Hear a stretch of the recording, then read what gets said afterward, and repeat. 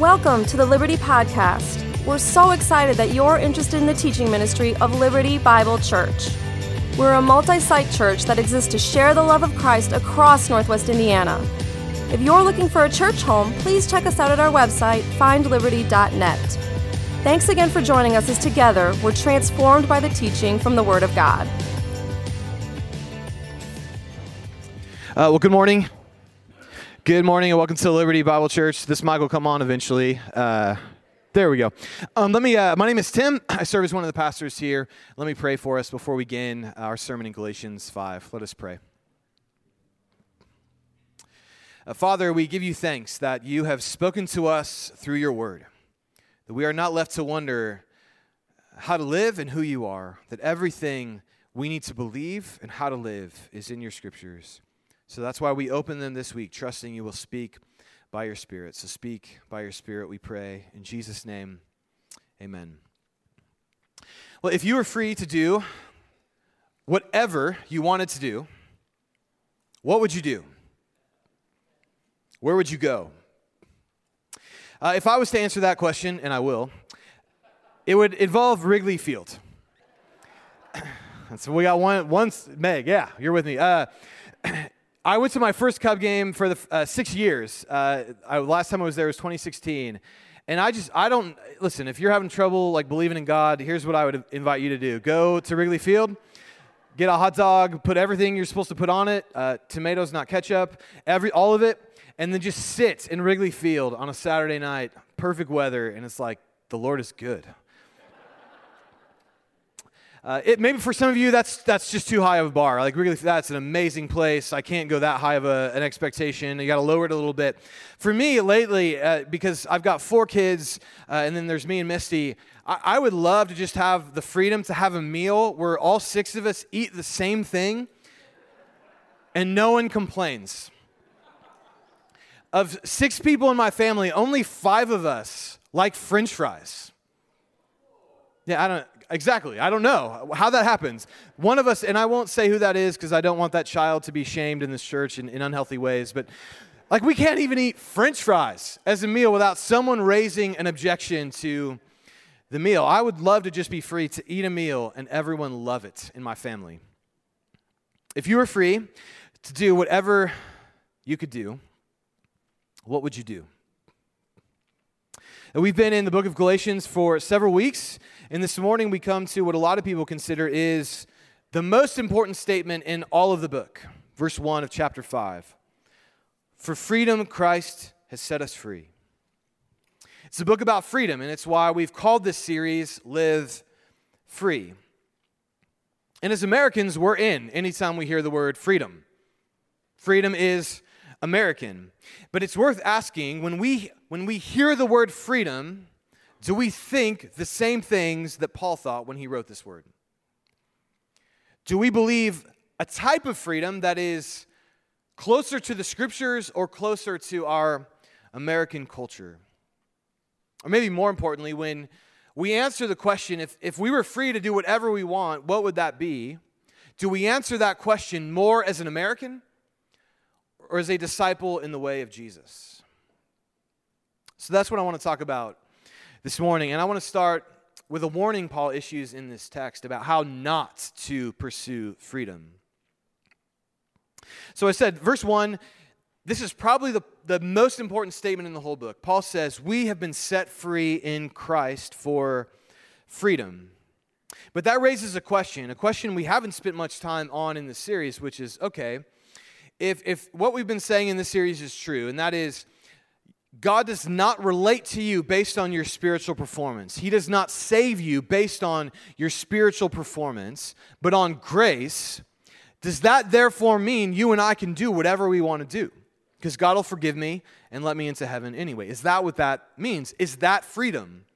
And Paul speaks to that down in verse 13 when he says, you are called to freedom, brothers and sisters. Only do not use your freedom as an opportunity for the flesh. So Paul there constricts. Freedom is not an opportunity for the flesh. It's not an opportunity for me to then go and do whatever I want to do. But that creates a challenge, at least for us. that I mentioned in the first sermon on this series, if I was to define what freedom is in our United States 2022 context, a statement around when I say freedom, what most people think about, it's this. The free life is the construction of a world of our own, to our own taste, to follow our own desires. Our vision of freedom is much like what Paul says is an opportunity for the flesh. Freedom means I get to do what I want to do with my life. I get to live my life how I want to live my life. And if you're in the room and at least you're a Christian and you're thinking, well, wait, but I'm a Christian, I don't believe that. There's just two problems with that. First, you and I are baptized into that view every day. That view of the world, that the free life is you getting to do what you want to do, is everywhere. It's even in Diet Coke commercials. There was a Diet Coke commercial a couple years ago, and the ad campaign was called Because I Can. Like, what does that have to do with Diet Coke? The answer is nothing. But they know you and I, when we hear the phrase, because I can, it's like, that's right, I can and I will, right? That just taps into something. We are free. Our world is saturated with this type of view of freedom. Or let me press into a little bit of a saucier example. That Mark Sayers, a pastor and an author for Moody Press, says the only thing the political left and the political right agree on today is this view of freedom. Freedom is I get to do what I want to do, and no one gets to limit that. So let's apply that to the three most prominent things our culture is talking about in this moment. First, Pride Month. Our culture's assumption is my sexuality is whatever I want to do with it. Everyone else must not just tolerate it, they must celebrate it, they must agree with it. And no one can infringe on how I want to use my body and its autonomy. Example 2, guns. People on the right say, no one gets to limit my vision of what kind of weapons I want to own or not own. I get total freedom. No one gets to restrict my freedom in any way, shape, or form. Number 3, Roe v. Wade. My bodily autonomy is my own. And even though in this case there is actually a human life with its own questions of rights and autonomy at play, none of that matters because I get to do what I want to do with my own freedom and body. Now that I've equally offended everyone, what I'm trying to say is not a political statement, it's just that vision of freedom is being spoken every day on our political airwaves. Don't you dare try to restrict what I want to do. That we live in that vision of freedom. Or think of it like this. When I was between my senior year of high school and freshman year of college, I worked at Pizza Hut for a couple months. I was just trying to make as much money as I could before I went to college. And when I got back from a few months of being in college and pulled my Pizza Hut uniform out of my closet, it smelled awful. Here's the thing. I was smelling that every day at work. That uniform is what I was living in. But I had no idea because once you're there a few days, it just becomes a part of the environment. You just smell it. And then when I got out of that environment and I came back in and smelled the uniform, I have not eaten Pizza Hut in 20 years. And if you bring me Pizza Hut, I will not eat it. See, we are so inculcated into that view. Freedom is I get what I want. I get to create the world I want. Even if you're a disciple of Jesus who might have some bit of tension, I guarantee you there are parts of your life where when someone tries to restrict your freedom, you get angry and say no. But the second reason why as Christians we can't just so dismiss this is there is actual research to suggest this is the way many evangelical Christians view freedom. Christian Smith, in a couple different of his works, says the American evangelical view of freedom is what's called autonomous individualism. It's what I've described to you. I get to live my life how I want to live my life. And in one of his books, he said one of the central beliefs of American Christians is this. The central goal of life is to be happy and to feel good about oneself. Now, I want to be very clear. I want everyone in this room to be happy, and I want everyone in this room to feel good about themselves. However, as Jesus said, if you make that the central goal of your life, if you try to make your life about finding your life, Jesus says you lose it. But if you lose your life to Him, you actually find it. You find joy and happiness. You find the good life. So, freedom is not, I get what I want to do. That's not how to pursue freedom. So what is the free life? If we need help deconstructing our vision of freedom and reconstructing it back into the way of Jesus, what does Paul say the free life is? And he says three things. He actually says a lot more than that, but we only have time for three. The first is that the free life is a life of hope.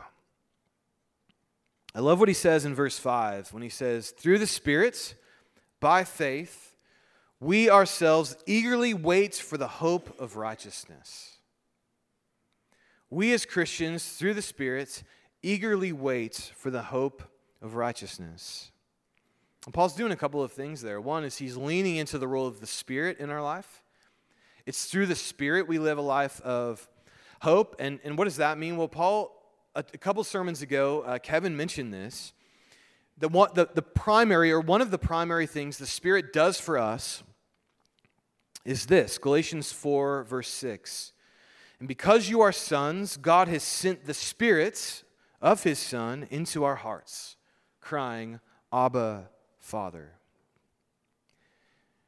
Paul's saying the Spirit enables you and I to pray, Father. Just think about what a revolutionary concept that is if we actually believe it. We pray to God not as a distant deity who can get us, but as a father. And I love the way Dallas Willard depicts this in his book, Hearing God. He says, there is all the difference between the world believing this is our Father's world and having confidence based in experience that the Father's face is turned toward us and shining on us, whether in the dark of the night or the brightness of the day. The Spirit gives us the experience and the confidence that God's heart towards us is one of love because we no longer relate to God through our own spiritual performance, but through the finished work of Christ. I mean, how free would you and I be if every prayer we ever prayed, we didn't just say, Father, thank you. We said it with conviction and describe the God of the universe as Father. How free would we be? But Paul says more than that. He doesn't just say, through the Spirit, we live in hope. He talks about waiting for the hope of righteousness. And what's that? What's the hope of righteousness we wait for? Well, righteousness means just right standing before God. It means basically when you and I die and stand before God, Christians will hear, because of the finished work of Christ, well done, good and faithful servant. We all wait with hope for that day. We don't think about that day with fear. We don't think about that day in terror. What will God say? What will He do? No, it's finished with Jesus. So we wait for that day with hope. You and I, there's someone on Twitter I follow, and I love this. Every day he tweets, Christians, we are one day closer to meeting the Father. That's a hopeful life. One day closer to meeting the Father. That's what Paul is saying. The free life is a life of hope. But secondly, and this is sort of a counter, a negative element of the free life, the free life refuses to devour another person. This is interesting to me. Paul's talking about freedom, but then he ends this passage on freedom in verse 15 by saying, if you bite and devour one another, watch out that you are not consumed by one another. The image there he gives is literally of like an animal eating another animal. And we had some debate this week in the preaching team meeting of, there's a Twitter handle called Nature is Metal, which shows animals attacking other animals. Now, I want to be clear, most of the time the other animals get away, so it's not like this brutal thing, but we debated, should we throw up a video from that Twitter feed of, for example, a boa constrictor like trying to consume a deer, which I watched this week. It was intense. The deer got away. I just want to be clear. He's safe. And some of us were like, the Bible is true. Let's just trust it. Let's just let people see what Paul is saying and trust the Bible. Other people were like, listen, if we show that, we're going to be doing therapy for years for some people. Maybe not, right? So I'm not going to show it, but now you have a little bit of that image in your mind. Paul is saying, if you're not free, you spend your life eating other people. Now, why does he say that? Well, there's a couple of ways in which you and I can approach our life, and we've talked about them.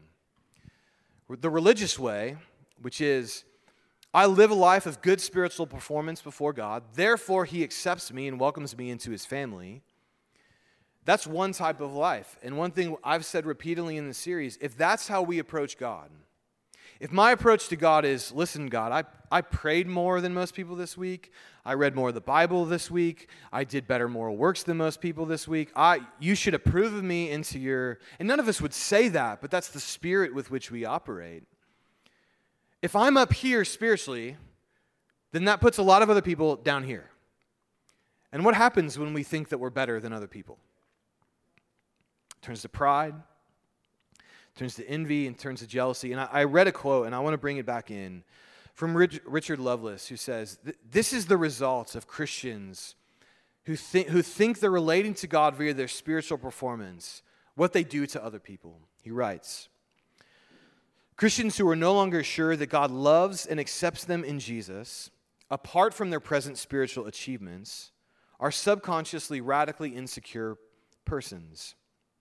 Their insecurity shows itself in pride, a fierce defensive criticism of others. They come naturally to hate other cultural styles and other races in order to bolster their own security and discharge their suppressed anger. They cling desperately to legal Pharisaical righteousness, but envy, jealousy, and other branches on the tree of sin grow out of their fundamental insecurity. So many of us in this room have probably had a really bad experience with a self-righteous Christian or church at some point. And some of us, if we're honest enough, know we've given that experience to other people. That our own self-righteousness has ended in us speaking in harsh tones and condemnation of people because we think ourselves superior to them. And if you try to live your life through the law, you end up devouring other people. I mean, Paul talks about this at length in this series, and it's why we want to relate to God via grace, so that when people walk in this room, they don't meet a bunch of people who are superior because we live the right way, we vote the right way, we do the right things, we're better than those people out there. That's not the gospel. And it attracts no one to the way of Jesus. And yet, many churches, that's what's communicated to non-Christians when they walk in the door.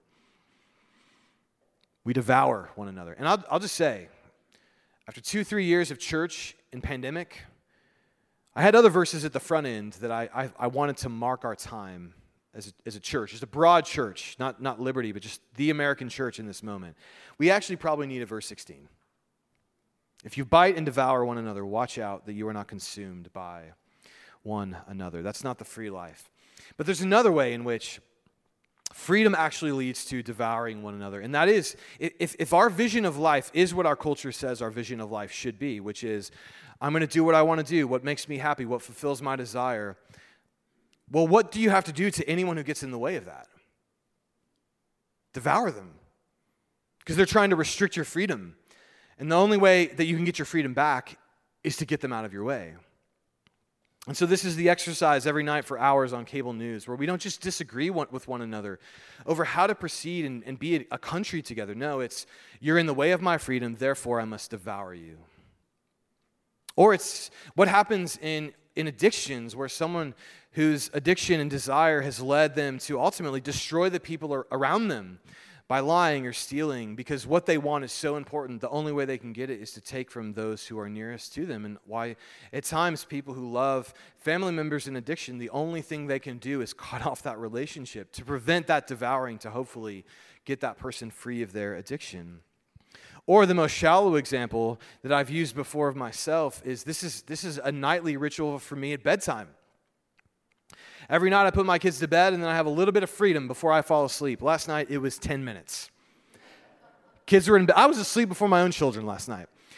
But what happens at bedtime is, of course, they're getting their third drink of water. They've got to find another book to read. They've got to go into the backyard for some reason. Just get in your room and just stay in there. And that's where I start to devour my own children, because I just want to be free of the demands for an hour.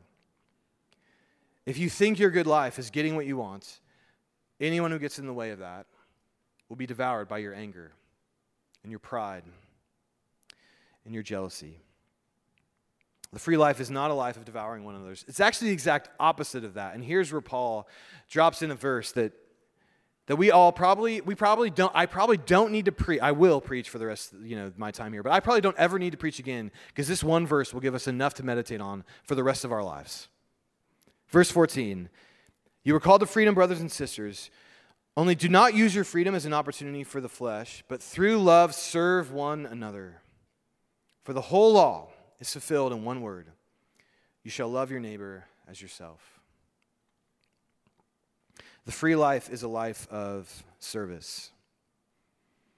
Paul says our freedom is to be used to love our neighbor as ourselves. You've been set free from sin, death, hell, all of it, to properly love your neighbor.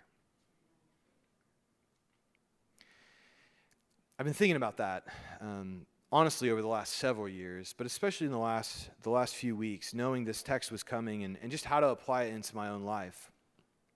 And this actually came out not at my leading in our preaching team meeting, but it came out from someone else. And they just raised the question, we have a lot of caregivers in our congregation, people who invest a lot of their time and energy in caring for another human being who's very vulnerable, who can't care for themselves. And it's exhausting. So if you get up and preach, hey, freedom is serving another person, is loving your neighbor as yourself, how will they hear that message? It sounds crushing. And first, my own future is one who will spend a great deal of my life as a caretaker for one of our children who has special needs. So I don't think about this question in a distant way. I think about my own life. Is this true for my own life? And so as I've thought about it, I just have a few thoughts for all of us. So whether or not we can actually agree with Paul that yes, the free life is using my freedom to love my neighbor as myself. First thing I want to say is the freedom to do what we desire is not exclusively bad. Wrigley Field is good, and you should want to go there. French fries are good, and you should want them in moderation. There are good things to desire in this world. God placed this earth full of beauty and wonder that we should desire. And in fact, in many ways, that's what I think makes caretaking so difficult, is we see people who don't get to live into the freedom and the beauty of this creation. They have needs and things that have to be fulfilled that they will not have in the new heavens and new earth. So caretaking is a reminder of our broken world. And that's why I think one of the things that has been of great hope to me is when Jesus wanted to justify and prove himself as Messiah, he said something. He didn't do a magic trick for everyone and be like, watch this, I'm Messiah. No, he said something. He said it to John the Baptist in his doubt. He said it in his first sermon in Luke 4. He said, the way you know I'm the Messiah is the poor have good news preached to them. And to John the Baptist, he said, those who can't walk can now walk. Those who can't see can now see. Those who couldn't hear can now hear. That's how you know my kingdom is breaking in. And so in one sense, that is free, right? To be free of the broken world and its constraints upon us. But two, and I've been thinking about this for years, my vision of what a free life is needs confrontation. If I resonate more with a Diet Coke commercial then the words of Jesus, something is wrong with me.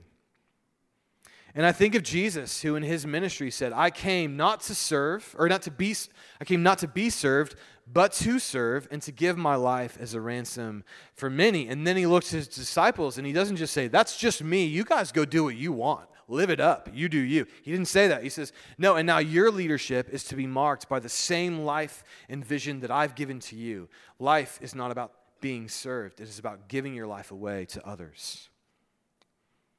And I know if you're a Christian, we all worship Jesus as God. I'm not putting any of that in question right now, but I do want to ask, do we think he's right about that? And I want an easy answer. I know it's yes, but I mean, like truly, do I look and say, yes, Jesus, your vision of the good life, that service is more crucial than reception, that giving is better than receiving, is he actually right? Is that the free life? My vision of the free life needs confrontation. And then third and finally, if Christians actually embodied Galatians 5, caretakers would be set free. If every person in this church believed the good life is serving and denying myself to love my neighbor, how much would that love and free people who spend most of their lives caring for another human? And I want to start by praising Liberty, because there are a lot of people who do that in powerfully beautiful ways. It's one of the things that attracted my family here. There are multiple people in our church who've given season of their lives to live in a home with orphans. That was their job. Their entire life was caring for orphans. There are people in our church who are faithful volunteers who right now are in a room serving kids with special needs so their parents can attend a church and feel safe about who they've dropped their children off with.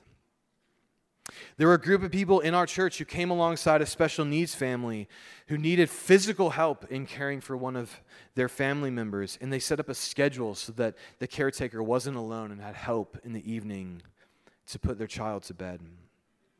And right now, we have people at Johnny and Friends serving as short-term missionaries. We'll have more in the next couple of weeks as well, giving a week of their summer to serve special needs families. And here's the thing. You go to Johnny and Friends, or you experience some of this, and you see how much more profound that life is than a life of, I get what I want. And so may we be a church that embodies the truth of these verses. Not just, hey, we love the Bible, but when we read these verses, we see it at Liberty. I see it at Liberty. Do you see it among those around you? Now, if you hear all of this and you're like, man, this feels like a lot. And when I think of freedom, I think of the 4th of July where I light stuff on fire and I eat grilled meats. I just want to say, on the 4th of July, I will be lighting stuff on fire, and I will be eating grilled meats. It's not an either or. And yet, if you're burdened, if you just feel overwhelmed, let me leave you with this. In verse 14, Paul says that the whole law is fulfilled in one word. You shall love your neighbor as yourself. And man, I had a whole sermon on this verse, and I hate that I have to leave it behind, but all I have time to say about this verse is, it's interesting that Paul does not say, you can do the whole law if you just love your neighbor as yourself. Because the whole point of Galatians is you cannot do the whole law. And yet it seems to say, like Paul is saying, listen, even though you can't do the whole law, you can do this, love your neighbor as yourself. So therefore, do this, and try really hard to love your neighbor as yourself. But that's not what he's saying. The word fulfilled for Paul is a loaded word. And any time in the New Testament we hear about the law being fulfilled, it's almost always a reference to a person. So let's go back to the question we started with. If you were free to do whatever you wanted, what would you do? See, the trouble for us is that's an irrelevant hypothetical, because none of us are totally free to do what we want. We are all incredibly limited. We're limited in resources. We're limited in how much money we have to do what we want to do. We're limited in physical energy. We're limited that we're broken sinners, and it's hard to do and be who we want to totally be. We are limited in so many ways. So when I say, if you were free to do whatever you want, what would you do? It's just not possible. And yet, there is one person who was totally free to do whatever he wanted to do. He had no limits. He had endless money available to him, endless resources available to him, endless power available to him. At one point, he said, hey, if I wanted to get my work done, I could call a bunch of angels, they'd take you out, and we'd get done what we need to get. He had no limitations. And how did he use his freedom?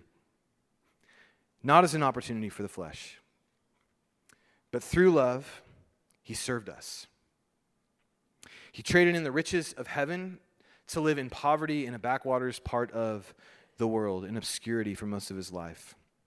He traded the power of heaven, where he could do whatever he wanted to do, to enter into the weakness of an earthly life, being conditioned by his own human frailty. And he traded in the glory of heaven to come down and deal with a bunch of religious people that were exhausting and didn't care about what he said to do. And ultimately, he let them kill him and put him on a cross. I mean, when I started this sermon with, what would you do with your freedom? I'm guessing none of you like, man, I hope I'd end up executed to love other people. Like, none of us thought that. And yet, that is what the Son of God, who had total freedom to do whatever he wanted, chose to do for you and me. To fulfill the law. To love his neighbor, you and me, as himself. And when you see Jesus loving you like this, coming down from heaven, embracing poverty and suffering and a cross, to love you as his neighbor, it will free you to be a servant and to go love whoever God puts in front of you as your own neighbor. Let us pray.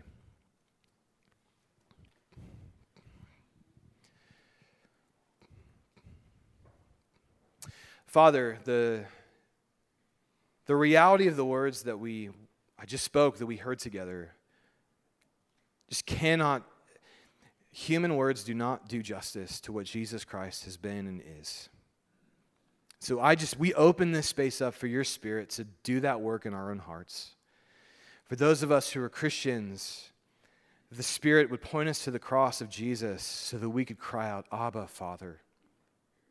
And for those of us who are not yet Christians, God, you would open our hearts to see the beauty at the center of this world, which is not unlimited, unrestricted freedom for ourselves, but the Son of God restricting himself to save us. So Spirit, go to work on us, I pray, in Jesus' name. Amen.